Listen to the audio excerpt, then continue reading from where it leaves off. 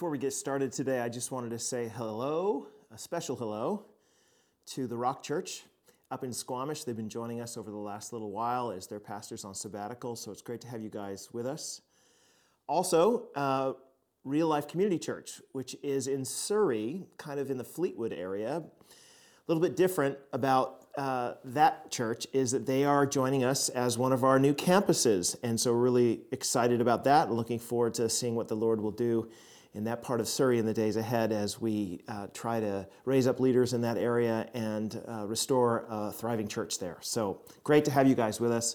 And for everybody else, it's great to have you with us, whether you're in Mission or in East Abbotsford or across the Lower Mainland or somewhere far, far away. It's really great to have you guys join us today.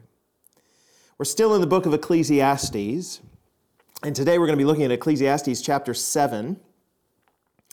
Before we do that, though, I want to show you a video clip. Now, I totally admit that I have kind of gone overboard with the 1990s movie references and TV show references in this particular sermon. I don't know what got a hold of me, but just be prepared for that. One of the greatest television shows maybe in history was the show Seinfeld. Everybody probably knows something about Seinfeld. Even if you're quite young, you know that it was one of those shows that occurred before The Office and was kind of like The Office before The Office in terms of its popularity and humor. There's a character in that show named George Costanza who rivals Dwight Schrute as one of the great characters in the history of sitcoms. He is a smarmy little guy who is very selfish and just struggles to focus on anybody else. But there is one episode where he tries to help out an older gentleman. In fact, several of the characters in the show try to help out some older people to show that they are not just all about themselves. Of course, it ends that they are just all about themselves. But in this particular clip that I want to show you, this is a bit of a famous clip where George is sitting in a coffee shop with the man that he's chosen to encourage in his older age. So have a look. I feel great for 85. You know, the average lifespan for an American male is like 72. You're really kind of pushing the envelope there. I'm not afraid of dying. I never think about it. You don't? Well, I think about it a lot. I think about it at my age. Imagine how much I'll be thinking about it at your age. All I do is just keep thinking about it till it drives me insane. I'm grateful for every moment I have. Grateful?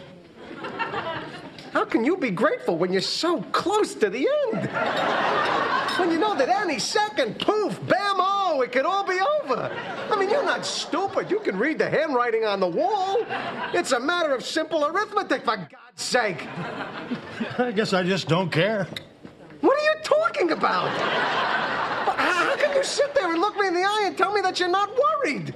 Don't you have any sense? Don't you have a brain? Are you so completely senile you don't even know what you're talking about anymore? Wait a second. Where are you going?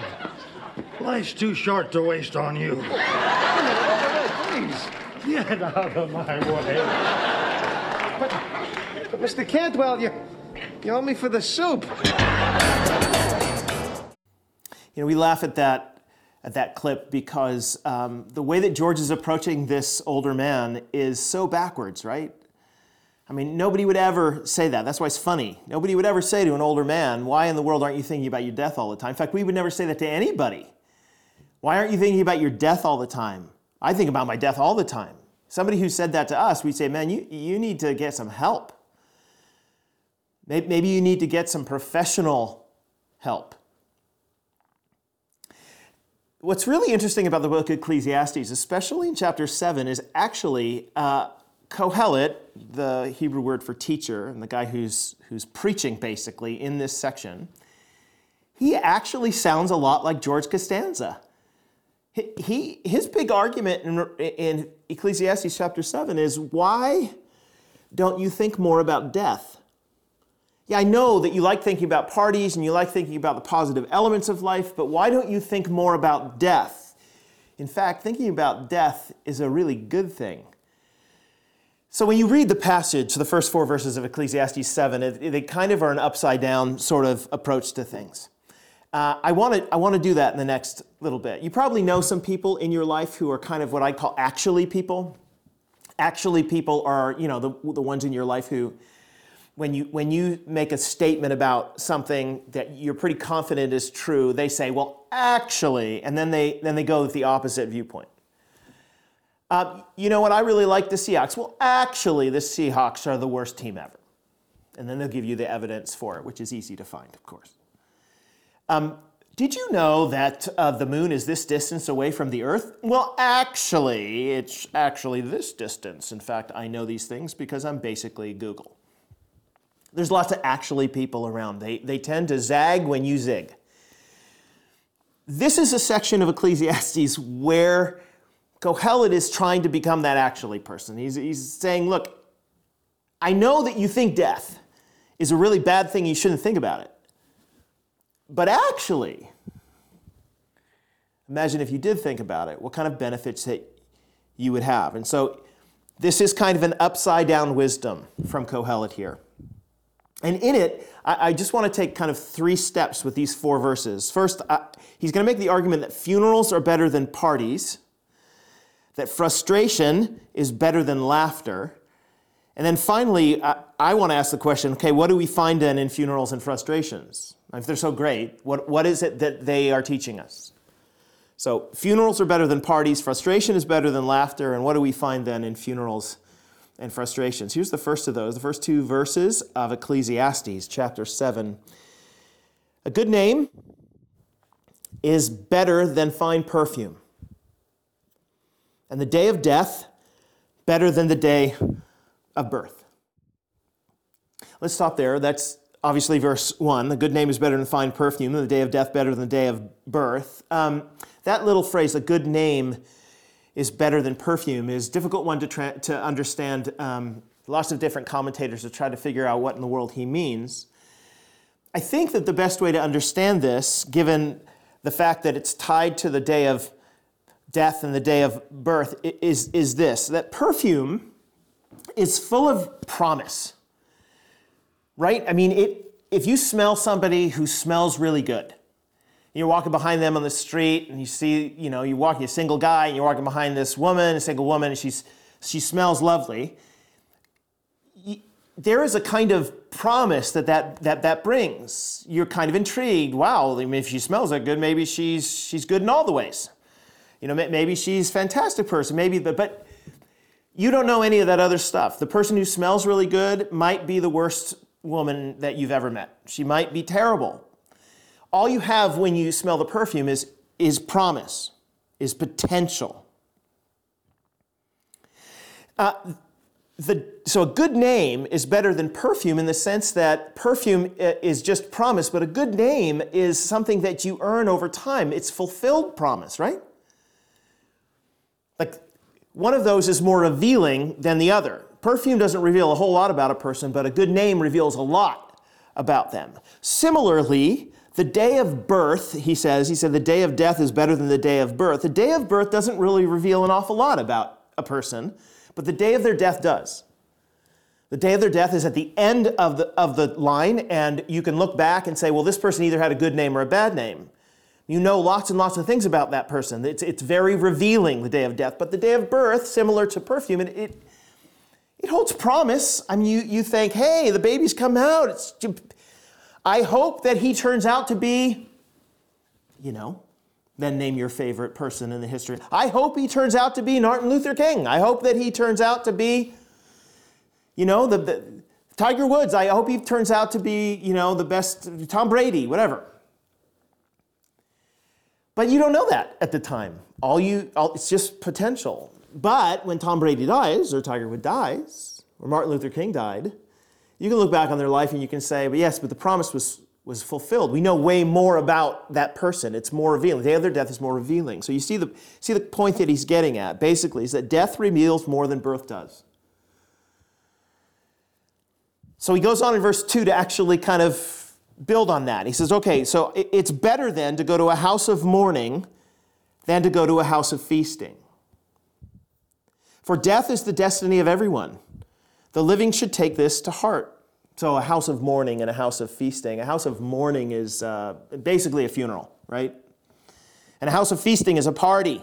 So you got to imagine yourself in a situation where, maybe on a given Monday, you're asked by a friend, hey, this Friday, would you be willing to come to the party that I'm throwing on Friday night? It's going to be a great blast. We're going to have all sorts of great things there. A lot of the friends that you have are going to be there. It's going to be great.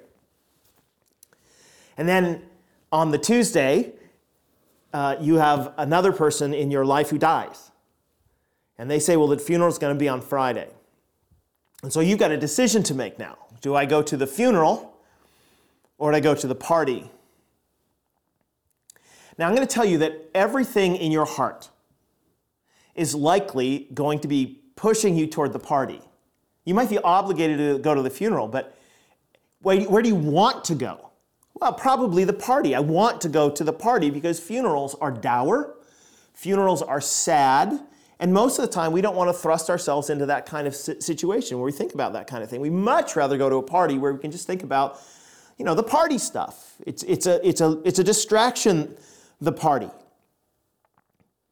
Kohelet's argument here is that a party, though, teaches you nothing about life. That even though you want to go to the party, the reason you want to go to the party is because it's kind of like cotton candy fluff, but the funeral is going to be like steak. It's actually going to cause you to think and teach you something that is very valuable in your life, whereas parties don't do that. I sometimes, when it comes to distractions, find myself wanting desperately to have them these days, and the world is going crazy around us, and I have found myself watching sports actually as a way to distract from all those things. I found a year ago really difficult because they kind of canceled all the sports, and so I didn't have any distractions. So in the end, all you had to do is think about COVID and think about the quarantine and think about all the things that were going wrong. But as soon as sports started back up, I was like, okay, at least I have a release valve. At least I got a place that I can go and I can watch something and not be totally invested in it, and just kind of let it, wash over me so I'm not thinking about the rest of the world. That's what sports are for me. They serve as a distraction. And so if you came to me and say, hey, let's talk about this really deep thing, sometimes I'd be like, can we instead just watch the game, right? Because I don't want to think about that really hard thing.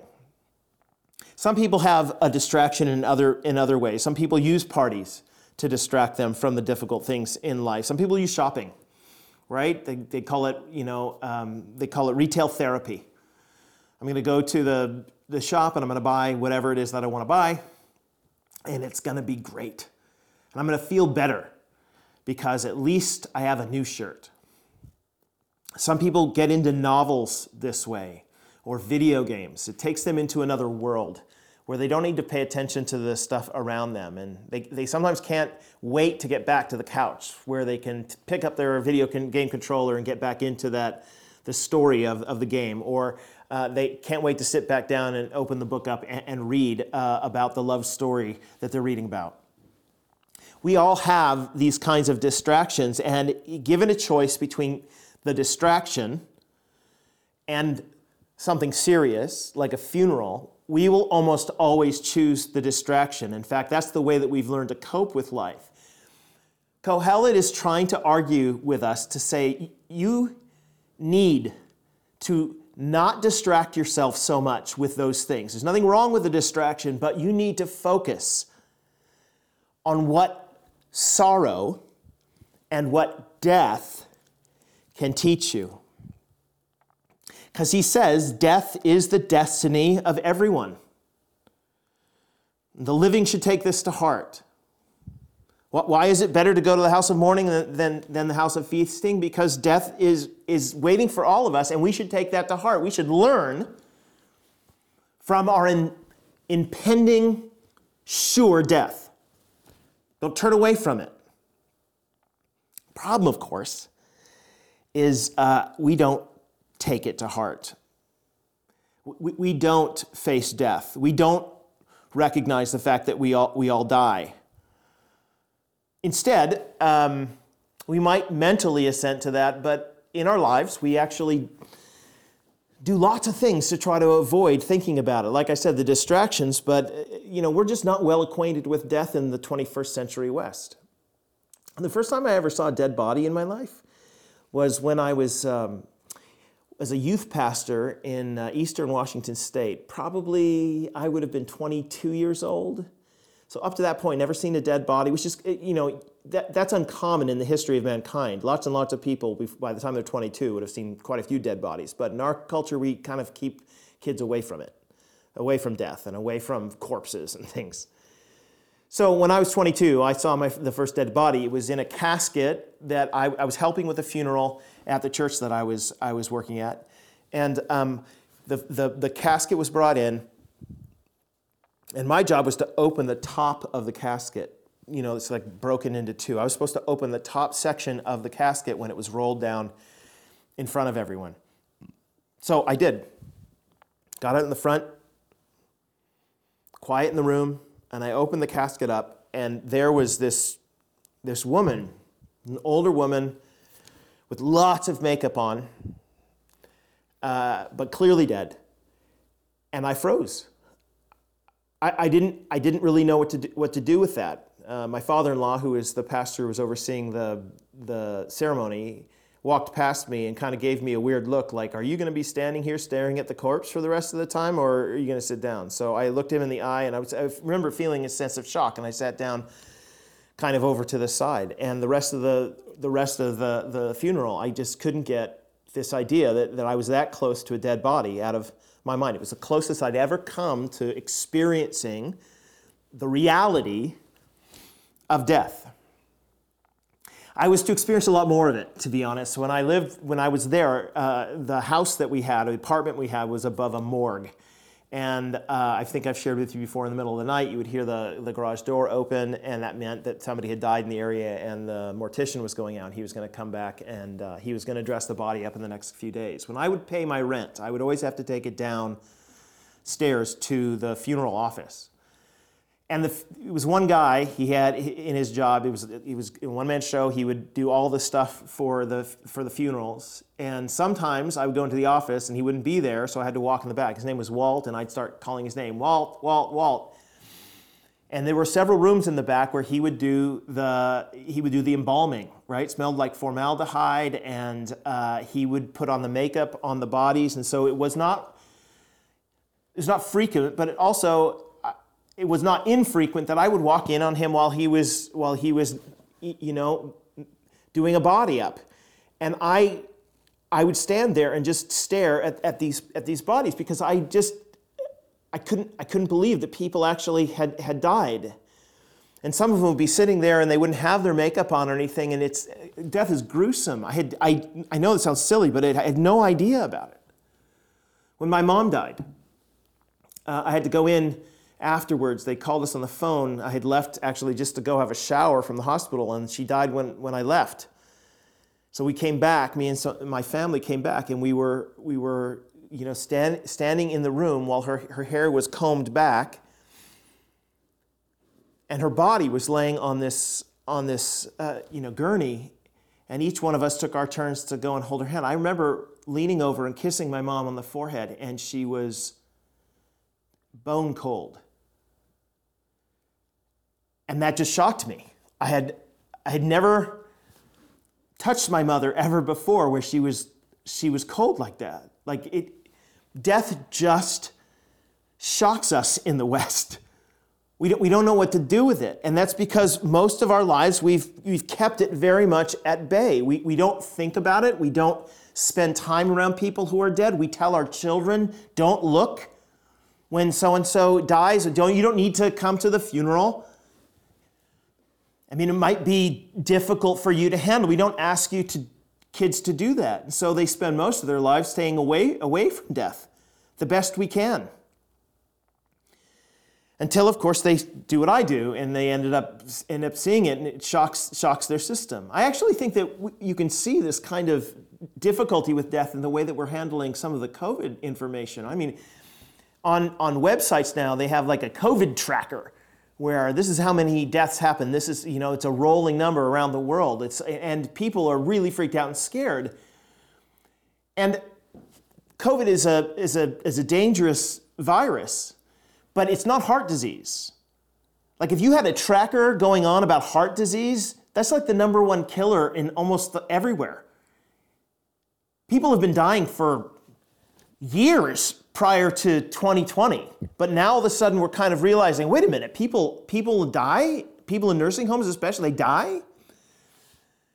It's like it's news to us. And that's probably because death has been held at bay. Or to say it another way, we like our caskets closed. We prefer our corpses alive. We prefer our kids at home for funerals. We shield our eyes from death. But Kohelet is saying here that that's to our detriment. Funerals are actually better than parties in what they can teach you. So that's the first point he makes. Look, funerals are better than parties. And second, frustration is better than laughter. So look at verse 3 with me. Frustration is better than laughter, there's that line, because a sad face is good for the heart.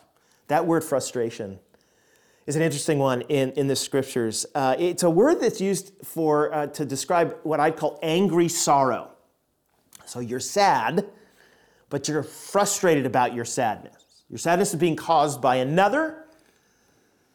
So you're sad about the situation, but you're also a little bit ticked off because of the people who are causing it to happen to you. So the word is used, there's a woman in Scripture named Hannah, and she can't bear children, but the wife, even back in those days, some of these patriarchs had two wives, and the patriarch, he had another wife, and her name was Peninnah. So Hannah and Peninnah. Peninnah had all the kids, and in those days, that made you a success as a woman, and she was barren. And so Peninnah would mock Hannah, would call her names, and point out in public that she was childless, which of course meant that God didn't like her as much as he liked Peninnah, who had lots of kids. In the scriptures, when it describes Hannah's feelings, it says that she was frustrated by Peninnah. That's the language that's used here. She was frustrated by Peninnah for mocking her for having no kids. So she's sad, of course, because of the situation of not having kids, but she's also kind of angry at Peninnah. That word frustrating is used in Proverbs 21:19. And listen to the proverb. Better to live in a desert than with a quarrelsome and nagging wife. That word nagging is the same word here. Frustrating wife. Better to live in a desert than with a quarrelsome and frustrating wife. One that causes you angry sorrow. You're sad that she's nagging you all the time, but you're also kind of ticked off that this is the way that she handles. So ticked off that it would be better for you to go and live in the desert. So his argument here is that angry sorrow. You've all had that feeling before. I know you have. Even right now, there are things that you can point to in your life where you're like, okay, angry, I have an angry sorrow. And usually when that angry sorrow comes upon you, you think to yourself, I've got to distract myself away from it because it just gets me riled up and it makes me have a sad face. So I've got to get away from it. But Kohelet is saying here that angry sorrow, in fact, is better than joyous laughter. Why? Well, he says a sad face is good for the heart. In other words, frustration, right? Angry sorrow and the sad face that it produces, it forces us to think more deeply about our lives. Like you want the distraction so you don't have to think about it, but if you start to think about that angry sorrow, you can go down the rabbit hole and start thinking deeply about your situation and your life, and what's prompting you is the angry sorrow. Just like death prompts you to consider your life, so does angry sorrow and suffering and frustration cause you to consider your life. You can imagine that you had an opportunity to go to a comedy night. And you go to it, and it's a great comedy, and lots of fun, and the comedian was great on that night, and lots of people laughing. And you come home. You're a bit tired, and so you lay your head on the bed. I would imagine that you would have no trouble falling to sleep that evening. Right? You've had all those endorphins going through your body because of the laughter. But let's say the next day you have a terrible relational problem. Maybe it's at work, or maybe it's with your spouse, or maybe it's your child. There's some kind of rupture that happened during the day relationally that has caused you angry sorrow. And so as you lay down to sleep that night, I imagine it's much more difficult to sleep that night than it was the night after the comedy event. That's kind of what Kohelet is saying here. That angry sorrow causes you to stay up at night. That angry sorrow is not like laughter. Laughter, it's easy. It's like cotton candy. It's great. It comes and it goes. But angry sorrow makes you reflect. And so for that reason, it's actually better to be frustrated. Verse 4, he says, the heart of the wise is in the house of mourning, but the heart of fools is in the house of pleasure. Okay, so we got a couple houses again. The house of mourning, again, a funeral. And the house of pleasure we take to be basically the house of laughter that was earlier. Like a party, okay? So in other words, he's saying that your heart, which is a word that means the center of a person's attention. To place my heart on something is to consider it deeply. So there's a passage actually in Exodus where Pharaoh is trying to match the acts of Moses and his God. One of the plagues that he brings on Egypt. And the magicians from Egypt say, well, we can match the thing that happened here. So in Exodus 7, verse 22 and 23, it says, but the Egyptian magicians did the same things by their secret arts, and Pharaoh's heart, there's his heart, he became hard, and he would not listen to Moses and Aaron, just as the Lord had said. Instead, verse 23, he turned and went into his palace and did not take even this to heart. There's the language. It's the same language that you find in this passage. He didn't take it to heart. In other words, he didn't think about it. His heart was hard, and so he distracted himself with something else, and he didn't consider it deeply. He didn't make it the center of his attention. And so when it says that the heart is in the house of mourning, or a heart is in the house of pleasure, to have your heart in the house of mourning means that I consider the importance of death. I think deeply about it and what that death tells me. To have your heart in the house of pleasure means you don't think about death at all. You're thinking about the pleasure. You're thinking just about that other kind of thing. And he's saying that, listen, one of those is a great teacher, and the other one is not. The pleasure is not a great teacher. The mourning, the death, the funeral, that's a great teacher. You can hear him repeating the point. That's a great teacher. When I was younger, I remember being in high school, I had a PE class it was great. I really enjoyed PE a lot, usually because it was kind of a break during the day. We played this game called Super Ball, and if I tried to explain it to you, I don't even know if I can. It was kind of a mixture between football and soccer, and it was great fun. We play out in the field and blow off some steam and things like that. I remember I had an English class immediately after it. I remember having come in, dry yourself off or whatever from sweating so much, and you go into your English class, and I was still drying it off and stuff. But I remember that I had to focus a lot in English class because it was teaching me argumentation and reading and writing skills and these sorts of things. It would not have been hard for you to tell me at that time that, Jeff, if you want to succeed in life, you should have your heart set on English.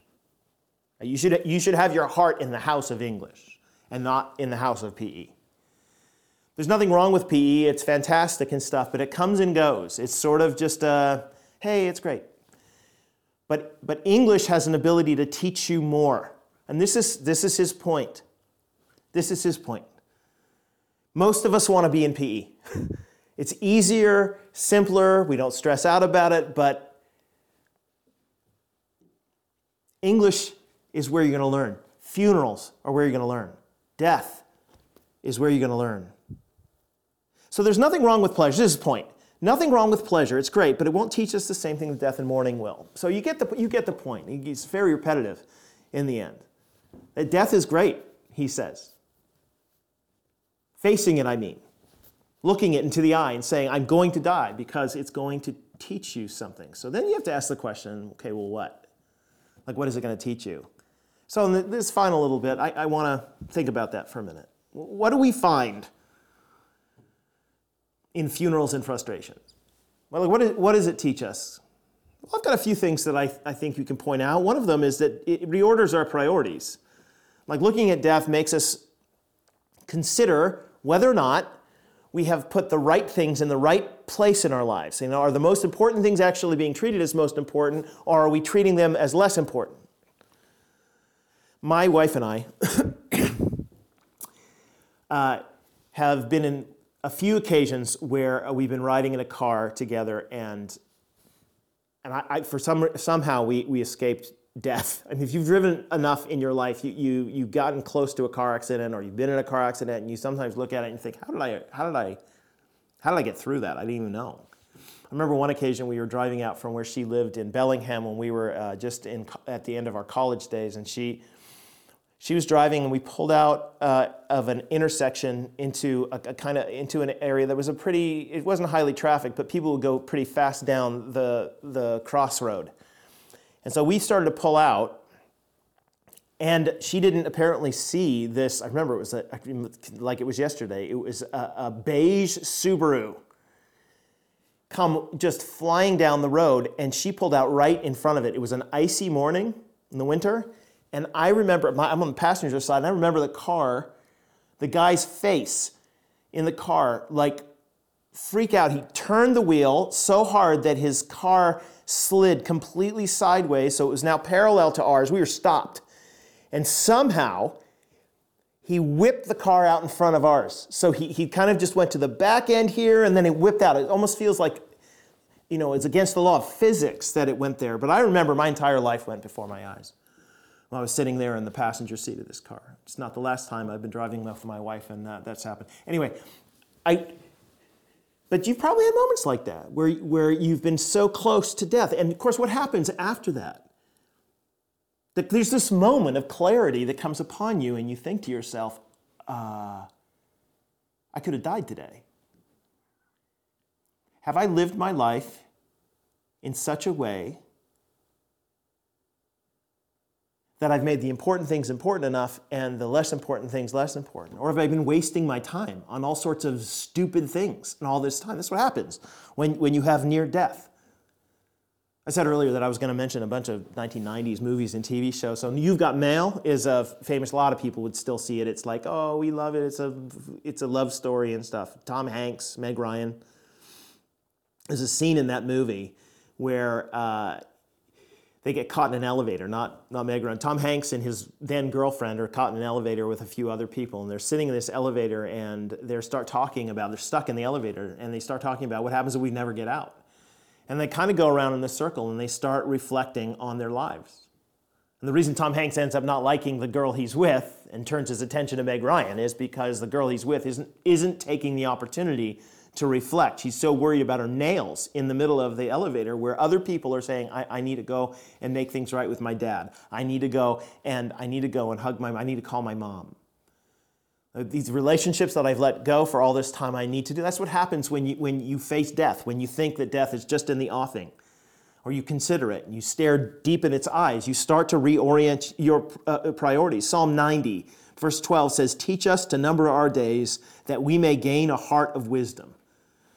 And if you never look at death in the eyes, if you never think that it's inevitable for you, you will never receive the benefit of its teaching, of its reorienting of your priorities. When you're on your deathbed and you have an opportunity to think, what are you going to, in that moment, be happy you did? What risks will you be happy that you took? And what things will you regret? Will you think to yourself, man, I shouldn't have done that? I've sat in some meetings before where I thought to myself, on my deathbed, I will think that this was a waste of time. Like I've spent time sitting here listening to this conversation and it's not doing anything Well, that's what death does. It ends up forcing you into thinking about those things. If you don't consider death, we lose out on those clarifying moments. So death reorders our priorities. Second, it also forces us to see our real place in the world. And by that, I mean that we're not as long-standing as we think we are. We are not as important as we think we are. Death has a way of humbling everybody. You might think you're the greatest basketball player, the greatest pitcher, or you're the greatest singer, or you're the most beautiful person. Hey, guess what? Everybody dies, and no one's going to remember you in the end. They might for a little while, but they're not actually going to remember you. So the Bible has lots of places where it emphasizes the brevity of life. So you get in Psalm 103, verse 15 and 16, it says, the life of mortals is like grass. They flourish like a flower of the field, and the wind blows over it, and it's gone. And its place remembers it no more. That's your life of mortal. You're like grass that withers up and dies, and then it's like chaff that gets blown away. Inconsequential, for the most part. Psalm 144, verses 3 and 4. Lord, what are human beings that you care for them? Mere mortals that you think of them. They're like a breath. Their days are like a fleeting shadow.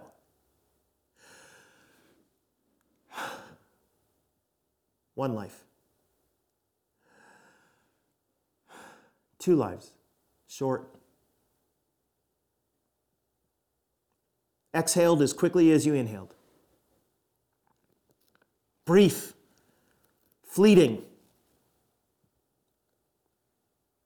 There's a story that I have read years ago that sticks in my mind when I think about this sort of thing.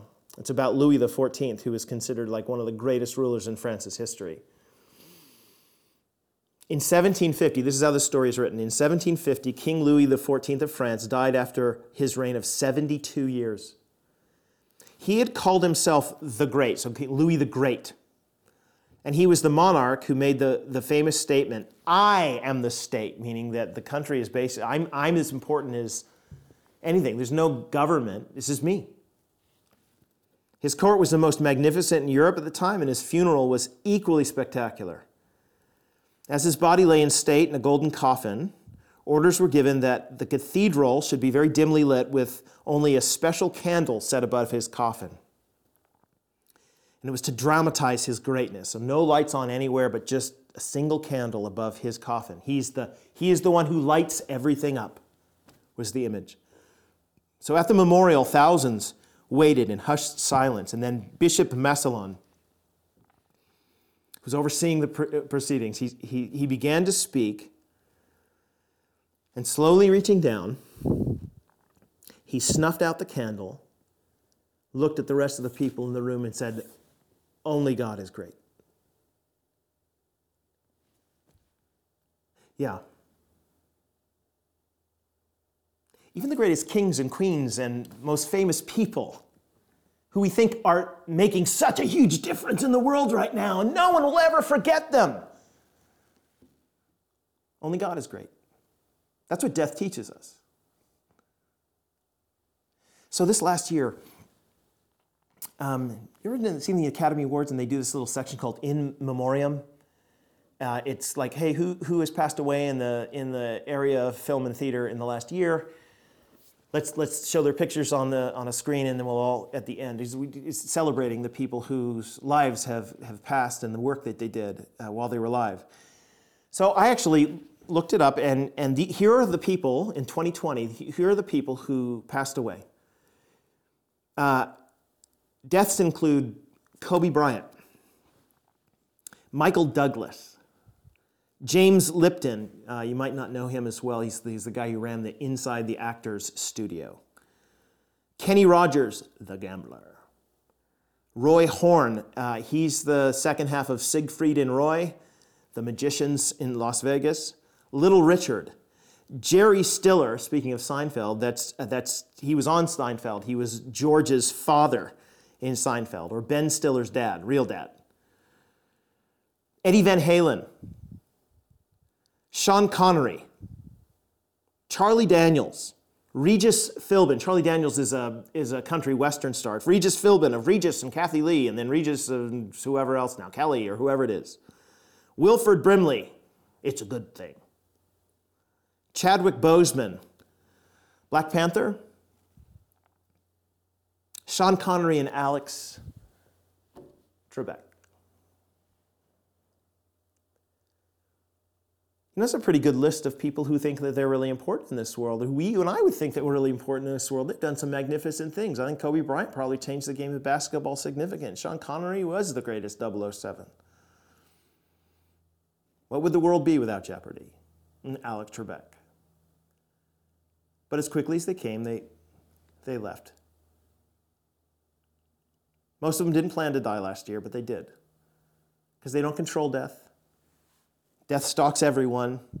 We appear for a little while and then we vanish. And for all our bluster, we don't last long here and we control very little.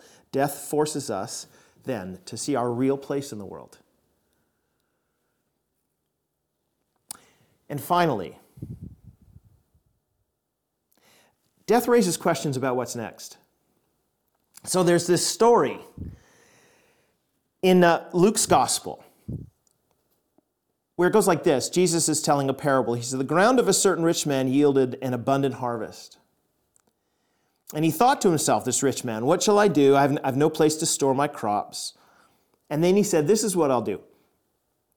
I'll tear down my barns and build bigger ones, and there I'll store my surplus grain. And I'll say to myself, by the way, notice how many times this guy likes to talk to himself about himself. Myself, and I'm here with myself. It's remarkable. And I'll say to myself, in Greek here it says, self, you have plenty of grain laid up for many years. Take life easy, eat, drink, be merry. But God said to him, you fool. This very night your life will be demanded from you. Then who will get what you've prepared for yourself? And this is how it will be with whoever stores up things for themselves but is not rich toward God. What's the guy's problem? Well, one, he didn't consider that there was God. He was always just focused on himself, and he didn't plan on being, he was rich toward himself because that's all he was focused on, and he wasn't rich toward God. But the reason he wasn't rich toward God is because he didn't think death was a thing, or at least he didn't live like it. The big turn in the story is the entrance of death. And God calls him, you fool, don't you know you're going to die? And after that, then what? Like all the stuff that you've provided for yourself, all of the money that you spent on yourself, but you didn't spend it on being rich toward God. And now what really matters? The wealth you gain for yourself or your riches toward God. And that's the point, that after death lies the judgment. If you don't look squarely in the eyes of death, but instead focus so much on the distractions of our world, you will miss out on the most important opportunity of your life, and that is to consider your eternal well-being. What happens after it? Listen, I only know of one person in the history of the world who's gone past death and come back to give a testimony about it. His name is Jesus. He died, came back, said, I defeated death by rising again from the grave. And then he says, by faith in me, by coming and following me, by laying down your former manner of life and turning toward me and committing yourself to follow me, you too can have a resurrection life. You too can defeat death. You can mock death as Paul does. Death, where is your sting? Oh, grave, where is your victory? But in order to have that happen, you've got to look squarely in the eyes of death. Look, I began with a reference to a 90s TV show. How about a late 80s one? A movie. Indiana Jones, I'll finish with this. Indiana Jones in The Last Crusade is the greatest Indiana Jones film. But there's a scene in Indiana Jones in The Last Crusade where one of the protectors of the cup of Christ, which is where they go in the end. But one of the protectors of it is chasing Indiana around a harbor in a boat. And they jump on the same boat and they start fighting each other, but their boat starts getting chopped up by the propeller of a big tanker. And as the propeller's chopping the boat up, Indiana Jones says to the guy, they're kind of locked in a battle, and Indiana Jones says, if you keep holding me, we're going to both die. And the guy looks him in the eyes, the protector of the cup of Christ, and he says, my soul's prepared. How's yours? Man, I feel like Kohelet is asking you that question. Don't miss the opportunity to look at death. Don't shrink back from it. Don't distract yourself from it. My soul's prepared. How's yours? Let me pray for us. Father, I'm thankful for your grace. I'm thankful, Father, the answer to the question about what do we do is that we turn to you in faith. We, as Scripture says, we pound our chest and say, have mercy on us sinners. Lord, we don't control our death. We don't control our lives. We're not as important as we say. Help us not to shrink back from looking at the things that are hard, from our suffering and learning the lesson from the pain and the suffering and the funerals and the death that happens all around us. Help us to look at squarely and recognize that it's teaching us something about life here and now and our priorities, but ultimately of life forevermore. So I pray, Father, for those who are listening to me who don't know you, whose soul is not prepared, that they would look squarely at death and they would be prepared, and that your Spirit would do a great work in their hearts so that it would turn to you and be saved. And for those of us who have been saved, Father, help us to reorient our priorities, realizing that one day we will all die, and that in that day, on our deathbeds, Father, we want to look back on our lives and say, we risked everything for Jesus. We gave everything we could, because he alone is worth it. And we pray it in his name. Amen.